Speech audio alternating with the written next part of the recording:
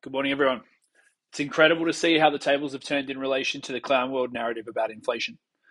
A couple of short years ago, I recall Jerome Powell come out saying we need to generate higher than normal inflation, that they plan to generate significantly above the 2% norm, and would let it run hot for longer than normal. A string of articles followed making this point, and the incredible claim that persistent low inflation was the real danger. Fast forward to the present and add in a 40% expansion of the monetary supply, we see official inflation numbers in the US have been in the high single digits. No one actually buys the cooked up official numbers, however, as they have continued to move the goalposts in what they include in their calculations. Even the New York Post is caught on, publishing an article a couple of days ago discussing the changes to how inflation is calculated. This topic has been completely taboo for years, but it's now becoming understood by the mainstream.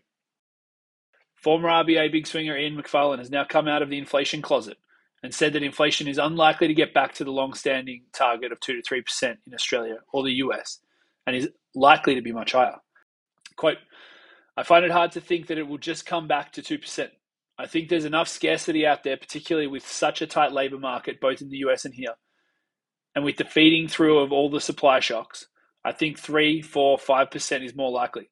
It could go up to 7 or 8%, end quote. The latest clown world numbers in Australia were 5.1%, with the US hitting 8.3%. I've included a list of inflation data shared by Charlie Bilello below that shows the current state of play in many major nations. More than half of these are above 6%. Countries like the UK, Spain, and the Netherlands are between 8 and 10%, and 6 countries well into the double digits. Remember, these are official numbers. The reality is much, much worse. Something that is completely missed when discussing inflation is the fact that inflation never reverses. It compounds. At a 5% rate of inflation, your money loses over 40% of its value in 10 years. It is essentially outlawing the ability for people to save. It's an unofficial ban on saving. With the unit of account eroding at 40% every 10 years, the level of misinformation in our monetary system becomes extreme. It increases our time preference, and we will continue to devalue the future at an ever-increasing rate. This is a recipe for disaster, and it's why we Bitcoin. If you're still storing your wealth in political shitcoins, it may be time to reconsider. If you leverage Bitcoin as a savings device, you get the opposite effect. Everything is going down in price over time. Everything is getting cheaper versus sats. Or said differently, any fill-in-the-blank political money is buying less and less sats. 3 years ago, you could buy 13,000 sats per USD. 2 years ago, just over 10,000, and currently around 3,300. The simple truth here is that the system of money has no place being controlled by any single entity.